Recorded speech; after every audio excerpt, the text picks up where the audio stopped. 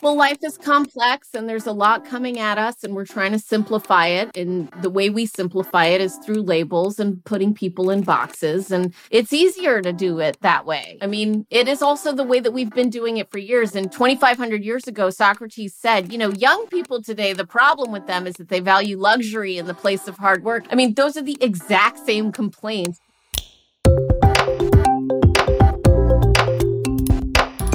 Hello and welcome to The Melting Pot. I'm your host, Dominic Monkhouse. The Melting Pot is a result of my hunger and curiosity for optimizing business performance, exploring corporate culture, customer addiction, and building high-performing teams. It's full of advice from my guests, entrepreneurs, fellow business authors, and examples from some of my work over the last few years, coaching the CEOs and leadership teams of some amazingly successful tech firms. The Melting Pot is my attempt to synthesize what I've learned along the way, to help you build a highly scalable business and realize the potential of your life's work. If you enjoyed the episode, head over to monkhouseandcompany.com/podcast to find today's show notes and more editions of The Melting Pot. While you're there, if you subscribe to the newsletter, you can pick up a copy of my new book, Plan B, How to Scale Your Technology Business Faster and Achieve Plan A. Enjoy. Today, I'm talking with and learning from Dr. Jessica Kriegel. Now, she wrote a fabulous book called Unfairly Labeled, which is fascinating because what she does in that book is she completely debunks the notion that millennials are any way different to baby boomers, or in fact, the age or the generation within our workplace is in any way descriptive or useful to us in running our companies. So I had to get her on to have a chat about that, which we do. Also, the work that she does now is working with clients, a business called Culture Partners, to help them intentionally develop the culture that they need to achieve the results that they're setting themselves. So we talk through what the playbook looks like from Culture Partners, and we talk about the pyramid that she has. It's a pyramid of results, which is driven by actions, which is driven by beliefs, which is driven by employee experiences.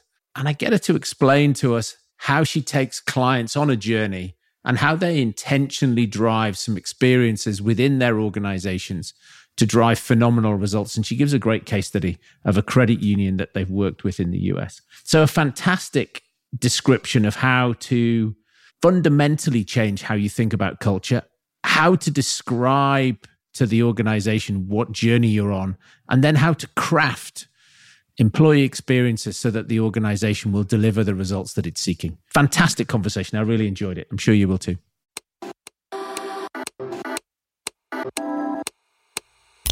Hi, my name is Dr. Jessica Kriegel. I am the Chief Scientist of Workplace Culture at Culture Partners. And what I do is I research best practices in workplace culture that drive business results.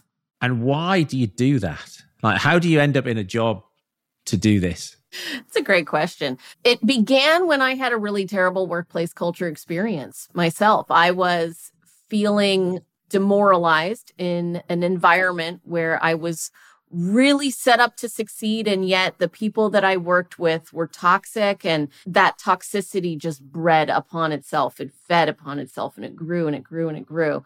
And it really affected me at a personal level. My mental health struggled, my family struggled, my happiness struggled. And so I decided I wanted to figure out how we could make sure that people don't go to work for 8 hours a day and hate everything about it, so that they could be happy and that, businesses could thrive, but also families could thrive. I think that this is one of the places where we can really make a difference in the world. And so doing the research around it is in an effort to find the data. There's a lot of people out there talking about how to create meaningful workplaces, how to drive results, how to create a great culture. And they're all looking at it from their perspective, their lens. The biases that they hold about what they like and what they enjoy is the lens through which they share their advice. And I consider myself to be culture agnostic. I believe that there isn't the right culture. There is just the culture that is necessary for this business at this time with this leadership. And figuring out which one will drive results and also meaning for employees where everybody wins is my passion. Fab. So what's your definition of culture? Culture is the way we think and act to get results. Very simple. And I would think that's a great question to kick this off with, because so much of the problem with culture and the confusion around culture has to do with everyone has a different definition of it. We are all thinking about culture differently. And so how can we possibly get on the same page about how to operationalize culture and influence culture if we aren't even talking about the same thing? And are you thinking, for you, is culture top down, bottom up? Is culture the sum of all of the teams? Yeah, it's leader led, but all of us have an impact in culture. I mean, when I was in that terrible culture environment early in my career, it wasn't the CEO of the company that was problematic. It was my peers at my level, at the individual contributor level, because the way that they acted was creating experiences for me that led to certain beliefs, and that was affecting the way that I acted. And then it would feed upon each other. So we all have a role in co-creating culture. It does start at the top, though. You describe that, and I can't help thinking it sounds like you're at some sort of terrible all-girls school where everybody's being really bitchy. Yeah, I mean, it was a lot of gossip. It was a lot of storytelling. It was a lot of, even my manager was pretty toxic. On my very first performance evaluation, when I got this job, I was in love with it. I mean, I felt so lucky. It was a tech startup. I was working from home. It was 2008 that I got the job. So, I mean, if you remember 2008, it was not an easy time to get a job. I had just graduated from my MBA. So the fact that I even had a job, I was grateful. And I was in a field I wanted to be in. My very first performance review, my manager said, you're like one of those millennials. You just need to bake a little bit longer. That was my feedback. And I thought, what does that mean? What do you mean bake? Bake what? What is going on? I mean, I knew that she had some judgment about me, that I wasn't cutting it somehow, but I didn't understand what I needed to do differently, what I hadn't done.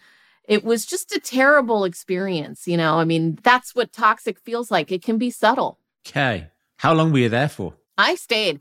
I was the original quiet quitter. The quiet quitting trend? I made that popular back in 2008. My mentality was, okay, I'm going to do the bare minimum so that I can keep my job, because it was 2008, right? I mean, it wasn't like the jobs were knocking on the door. So I stayed there and I enrolled in school. I got my doctoral degree. And I didn't tell my boss or my employer that I was in night school. I just had that as my own little side secret project. Sanity project. You want to hear something amazing, though? After a year, I checked out, right? I was quiet quitting. I was doing the bare minimum. I had another performance evaluation with that same woman. And she said, Jessica, you're doing great. Thank you so much for taking our feedback. You've just been fabulous this last year. She gave me a higher score after I quiet quit. So she said, when I asked her what was different, she said, when you first got here, you were like one of those annoying kids in the front of the classroom always raising their hand saying, pick me. And you've stopped doing that. So I was like, oh, it was the volunteering to help that you didn't like. Got it. It's pretty amazing. How successful has that business been subsequently? Pretty successful. It ended up. Oh, no.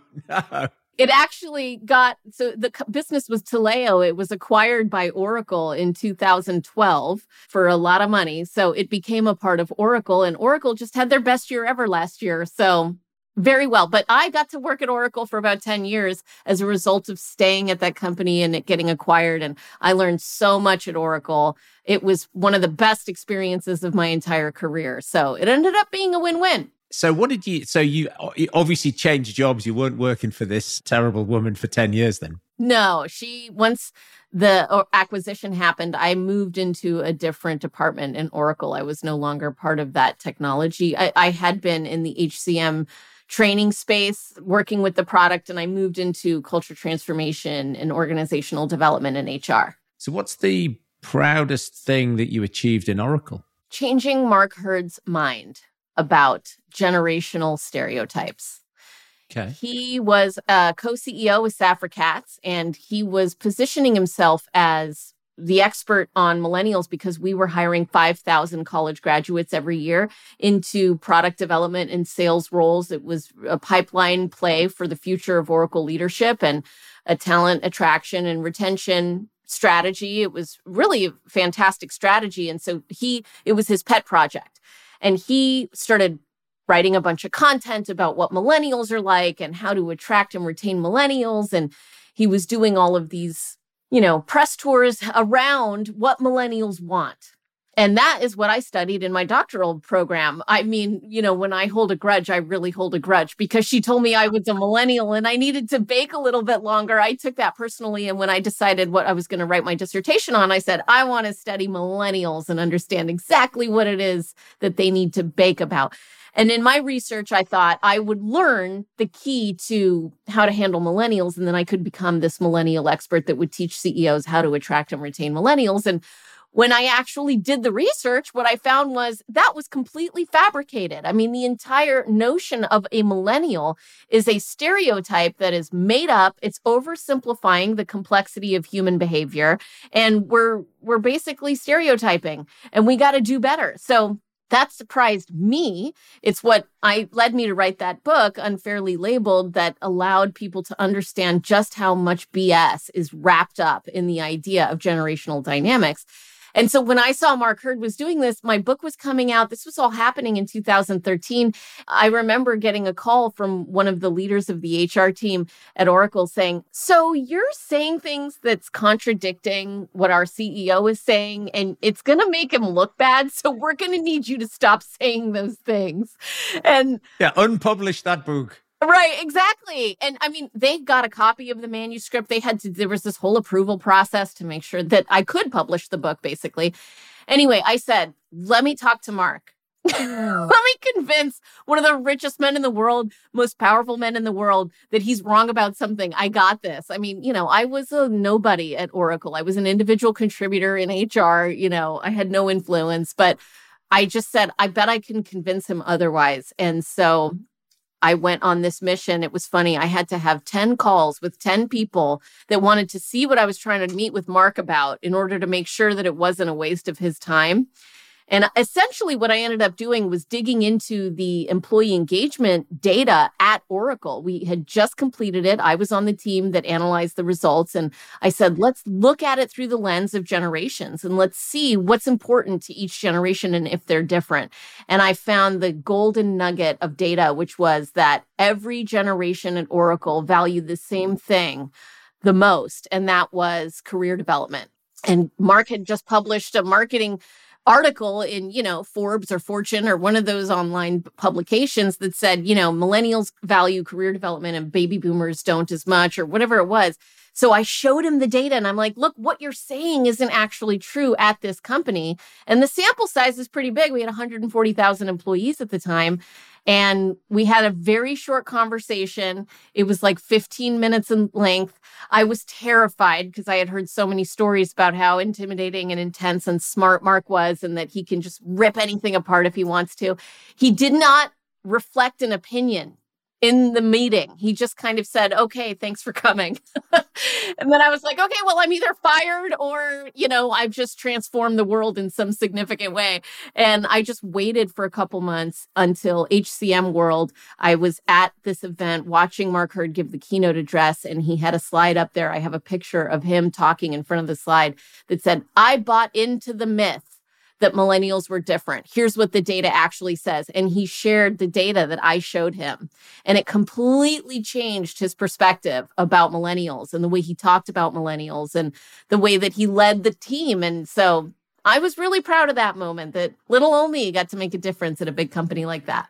And that's fab, because as I said to you, we talked before we started recording, I got a copy of your book and because it just seems like a load of bollocks.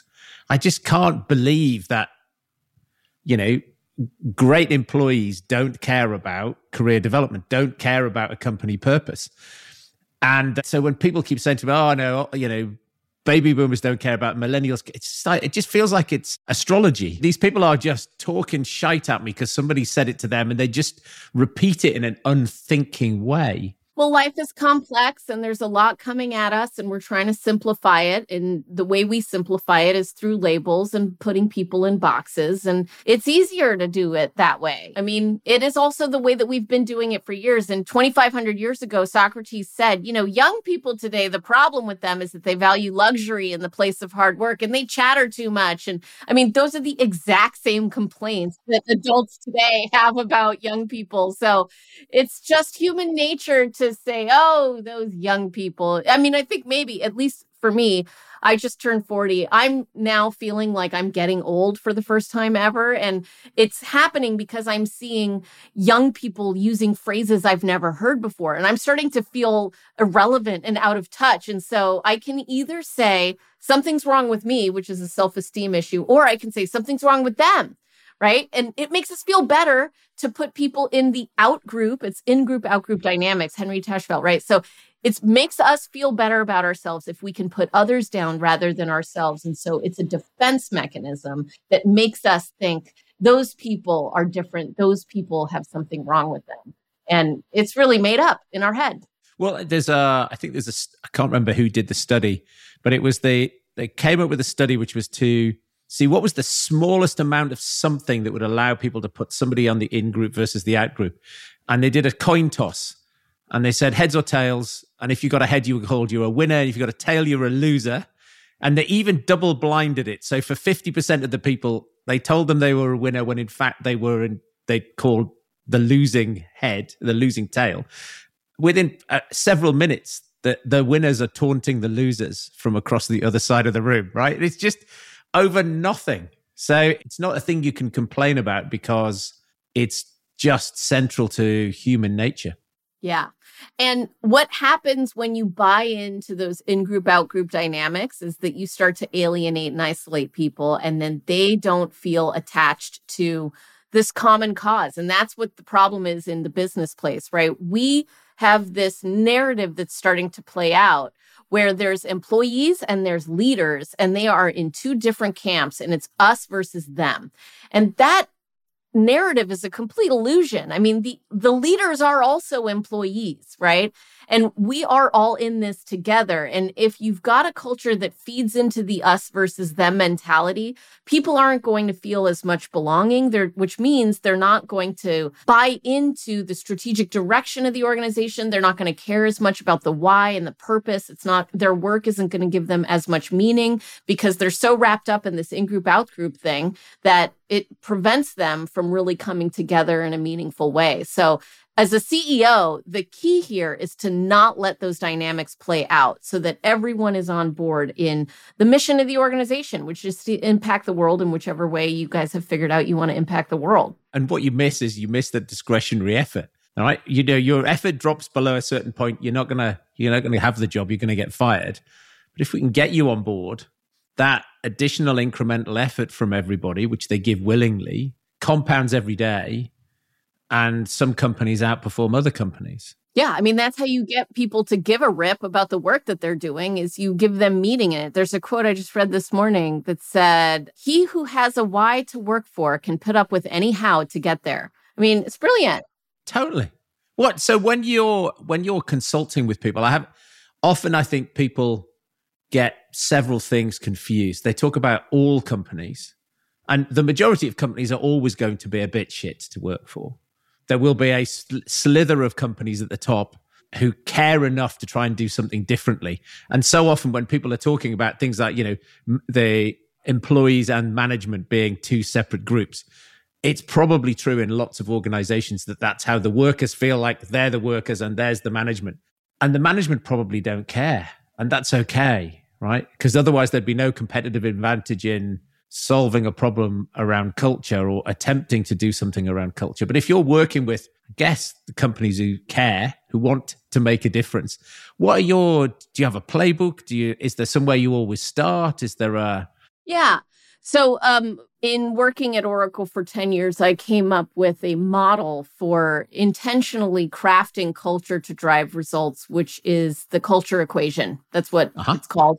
And the culture equation is your purpose plus your strategy powered by culture equals results. So we always start with purpose, understanding why the company exists, making it simple for people to remember and impactful. It has to be meaningful. It has to be measurable. It has to be memorable. Not the purpose. The purpose doesn't have to be measurable, but it has to be something where people can remember it, right? And so there's a lot of companies out there who have 2-sentence long purpose statements. We exist to impact the world by influencing our stakeholders and including our employees in the development and manufacturing of aluminum, and it's like, oh my goodness, I have no idea what you're talking about, I'm asleep already.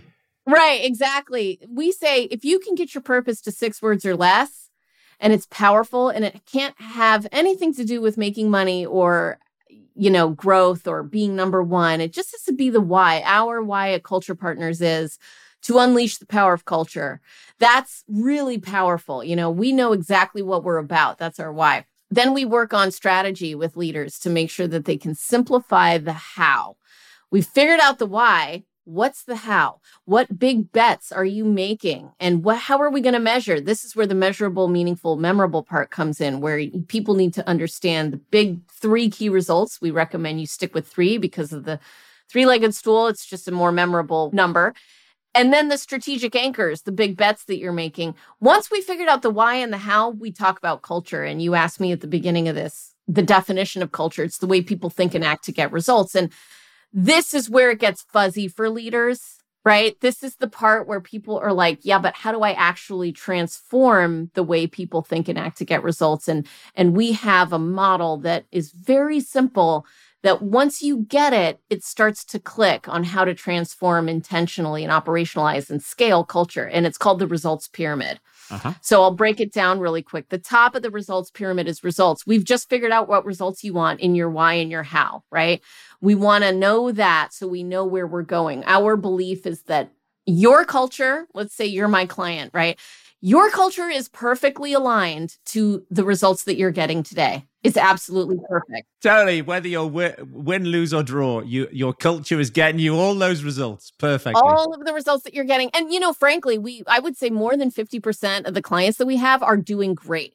They are actually really good. They're not like toxic, horrible, bankrupt, falling apart companies. They're companies who are thriving, but now they see something on the horizon that they want to grow towards. That's a really big transformative effort that's on the way. And they know that culture is the way to do it. So what culture will be required to get those results? That's the question that we ask. And so at the top of the pyramid is results. The thing that drives results at a company is the actions that employees take, right? I mean, what you do is what ends up getting a result, even if what they do is quiet quitting, right? I mean, like when I quiet quit back in 2000, that got the company a result, which was way less productivity. Somehow they thought that was better performance, right? But I mean, that was a result. So even if your people show up and take a nap all day, you're getting a result out of that action. Well, then that's where most people get stuck. They're like, well, what should we get people to do? And what result are we getting? And what should we, so your leader says, we're trying to get $100 million in sales. Did we get it? No. Okay. Maybe we should reorganize the team. Okay. Let's restructure. Let's go back to the results. Did we get $100 million? Nope, not yet. Okay. Let's hire a head of innovation. Maybe that'll do it. We hire a head of innovation. Did we get $100 million? Yes, we did. Fantastic. Okay, well, now we need to make $150 million because it never ends, right? So now we go back to actions. Okay, how about we implement this new software that's going to help us? Great. Did that get us $150 million? We're back and forth, and it's like this rat race that leads to burnout, that leads to people getting frustrated. I mean, and it's just the never-ending circle. So great leaders go beneath the level of actions to beliefs, because that is what actually drives people's actions. What they believe is what drives their action in a proactive way. And you touched on it earlier in your question, which is, do they care? That discretionary effort, is what we're doing here important? Is that strategic anchor the right bet? Am I cared about here? Do my colleagues have our best interest at heart? Are we all in this together? Those are the kind of beliefs that you need to drive in order to get people to take the action, so leadership isn't just micromanaging people all day long. And the thing that drives beliefs is experiences. So what we consult around is creating very intentional experiences every day, because we're getting thousands of experiences a day, right?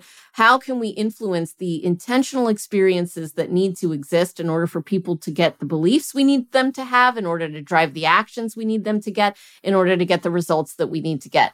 That's it, and once you systematically implement a infrastructure to scale that, you see real business results. And that's why people keep calling us. And what types of experiences are you talking about here? I mean, I'm thinking it might be pay and reward, like inconsistencies between, we've told people we want to do a thing, and then we pay them to not do it.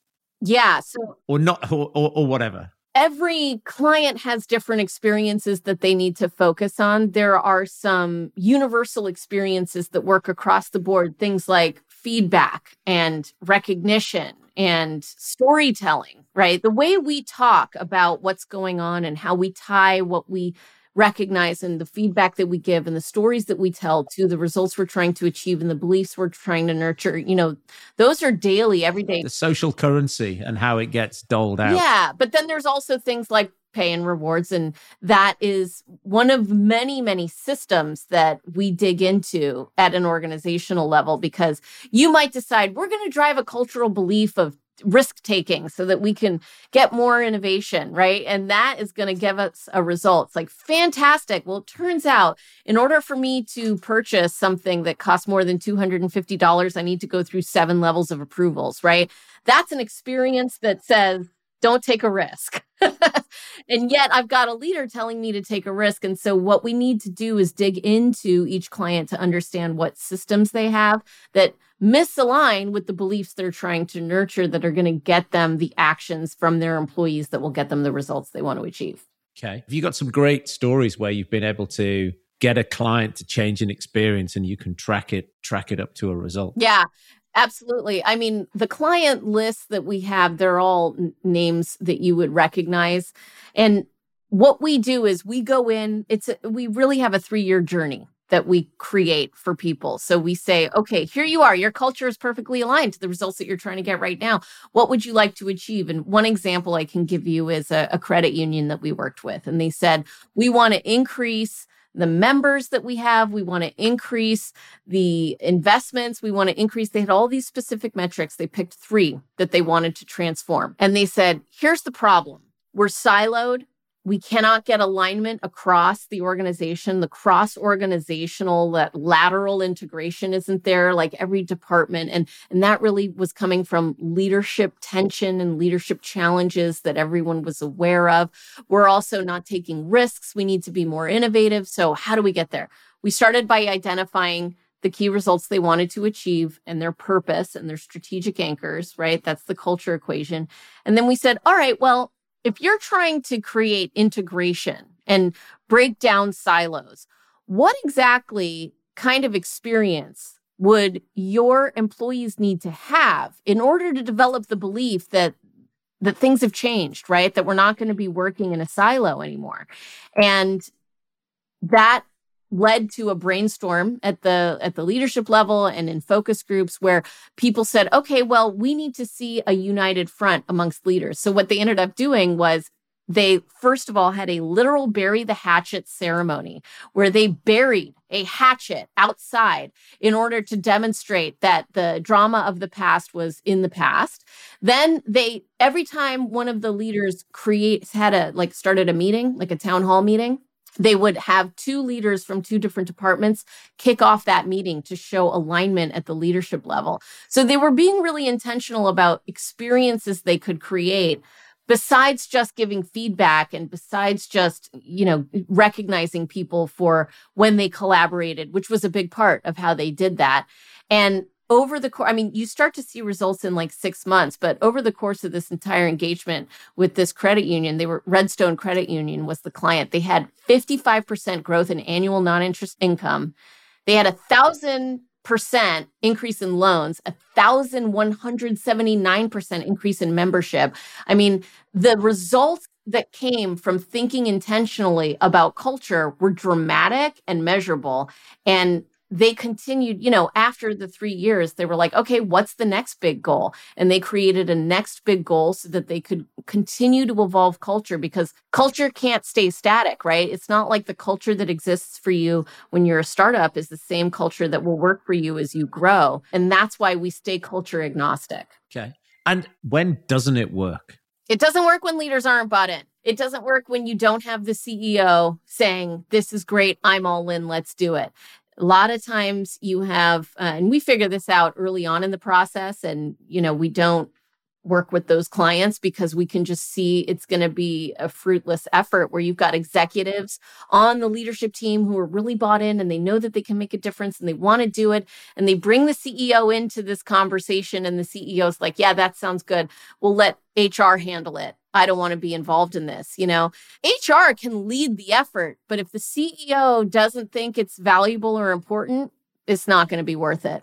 Okay. And then where can people get stuck, and where are they often underestimating the amount of effort that they're going to have to put in? Okay. Well, yeah, I can speak to that. I mean, this is something that requires everyone in the company to contribute to. And what we do is we facilitate culture champions that can lead the effort. We identify culture leads that have their own role to play in the implementation and adoption. We have leadership training where the leaders all can buy into this. And what needs to happen is the follow through on the commitment to create intentional experiences, right? We decide we're going to do things differently. This is how we're going to do things. And it requires effort. One of the things that we'll say is, okay, give 3 pieces of feedback every single week. Recognize 2 people every single week and tell a story every week, 3, 2, 1, every single week. And then it really is up to everyone on the team to take accountability to do that. And sometimes that falls down, right? And so what we do, have you ever heard of the book, The Oz Principle? Yeah. So that's us. We have an entire offering around taking accountability because we see that taking accountability is a problem sometimes for some people because they think of accountability as who's to blame. Whose fault is this, right? And what we need to do is shift the thinking to positive accountability, to really think about accountability is a decision. To make a personal choice, I'm going to rise above the circumstances, whatever the toxicity is, or whatever my peers are doing, whatever my boss is doing, whatever my team is doing, and I'm going to show up differently. I'm going to see it, own it, solve it, do it, which is this 4-step accountability process that was written about in the Oz Principle that is the basis of our entire accountability offering. And so really, I would say that accountability is one superpower that we like to enforce to make sure that the culture transformation doesn't fail, because it can be hard for people, it's easy to get into that victim mentality. The process seems very similar to me to when I'm working with clients and they say, we'd like some more accountability. And we say, okay, well, maybe we put in objectives and key results as a framework. And people go, yep, yeah, great idea. And then changing their behavior is hard. So when you say, telling a story every week, giving praise 3 times a week, people go, yep. It gets to Friday, they go, shit, haven't done anything. Do you have somebody making sure that on Monday and Tuesday and Wednesday that they get a nudge so that they remember? Yeah, I mean, that's the culture champions and the culture leads and the advocates within the organization that we train up to take on that role of accountability. Our goal is not to be in the business forever. Our goal is for them to learn how to create and intentionally transform culture themselves to align with their key results. Our job is to create an experience in doing that where they believe it is the way to succeed. I mean, we're creating an experience as the consultant for our clients that needs to drive a belief, right? That doing the recognition, doing the feedback, doing that will make a difference in them achieving success. And so that's on us. And I think we do it pretty well. Fab. Jessica, what is it you know now you wish you'd known earlier? How earlier? Whatever works for you. Could be last week. Could be as late as last week. Oh, man. As late as life. Whatever you like. Yeah. I mean, I've gone through a pretty personal transformation in my own life. I'm a very different person, I would even say 3 years ago than I am today.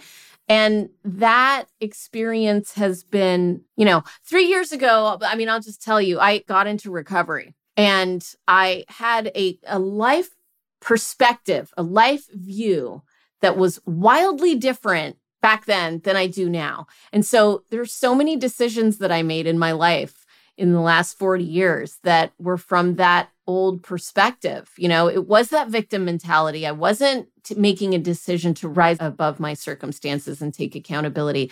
And I wonder how different my life would be today if I had figured that out earlier in my life, Thank you for sharing that. That's great. What books, other than Unfairly Labeled, which is sort of bursting the myth about age, that people of a particular age are in any way similar at all, and that people are just people. I say the same thing often actually to clients about salespeople. I say salespeople are just people, you'll find, or contractors in your business are just people. Why do you treat your contractors differently to your employees and then expect them to behave like your employees? What other books do you think people should pick up and read? I'll give you a couple business book recommendations and then a couple personal book recommendations. The business books are The Oz Principle, which I mentioned, which is all about taking accountability. And then a culture book is Change the Culture, Change the Game. 2 extraordinary business books for any leader to read.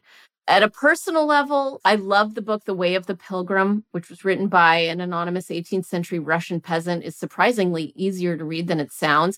And it was all about his journey to figure out how to pray ceaselessly, which is a journey I'm on too. So I loved reading that. And then my favorite fiction book is Everything is Illuminated by Jonathan Safran Foer. Just for fun. That's just a good one if you haven't read it. There's a movie too, but the book is way better than the movie. Okay. Oz Principle we talked about a bit.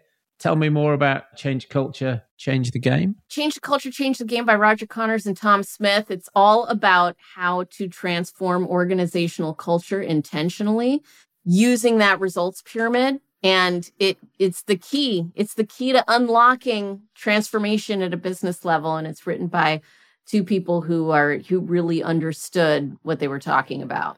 Fantastic. Jessica, what's one thing people should do differently tomorrow? Meditate. I think if everyone started meditating, the world would look really different. Thank you very much indeed for being on the show today. It's been an absolute pleasure chatting to you.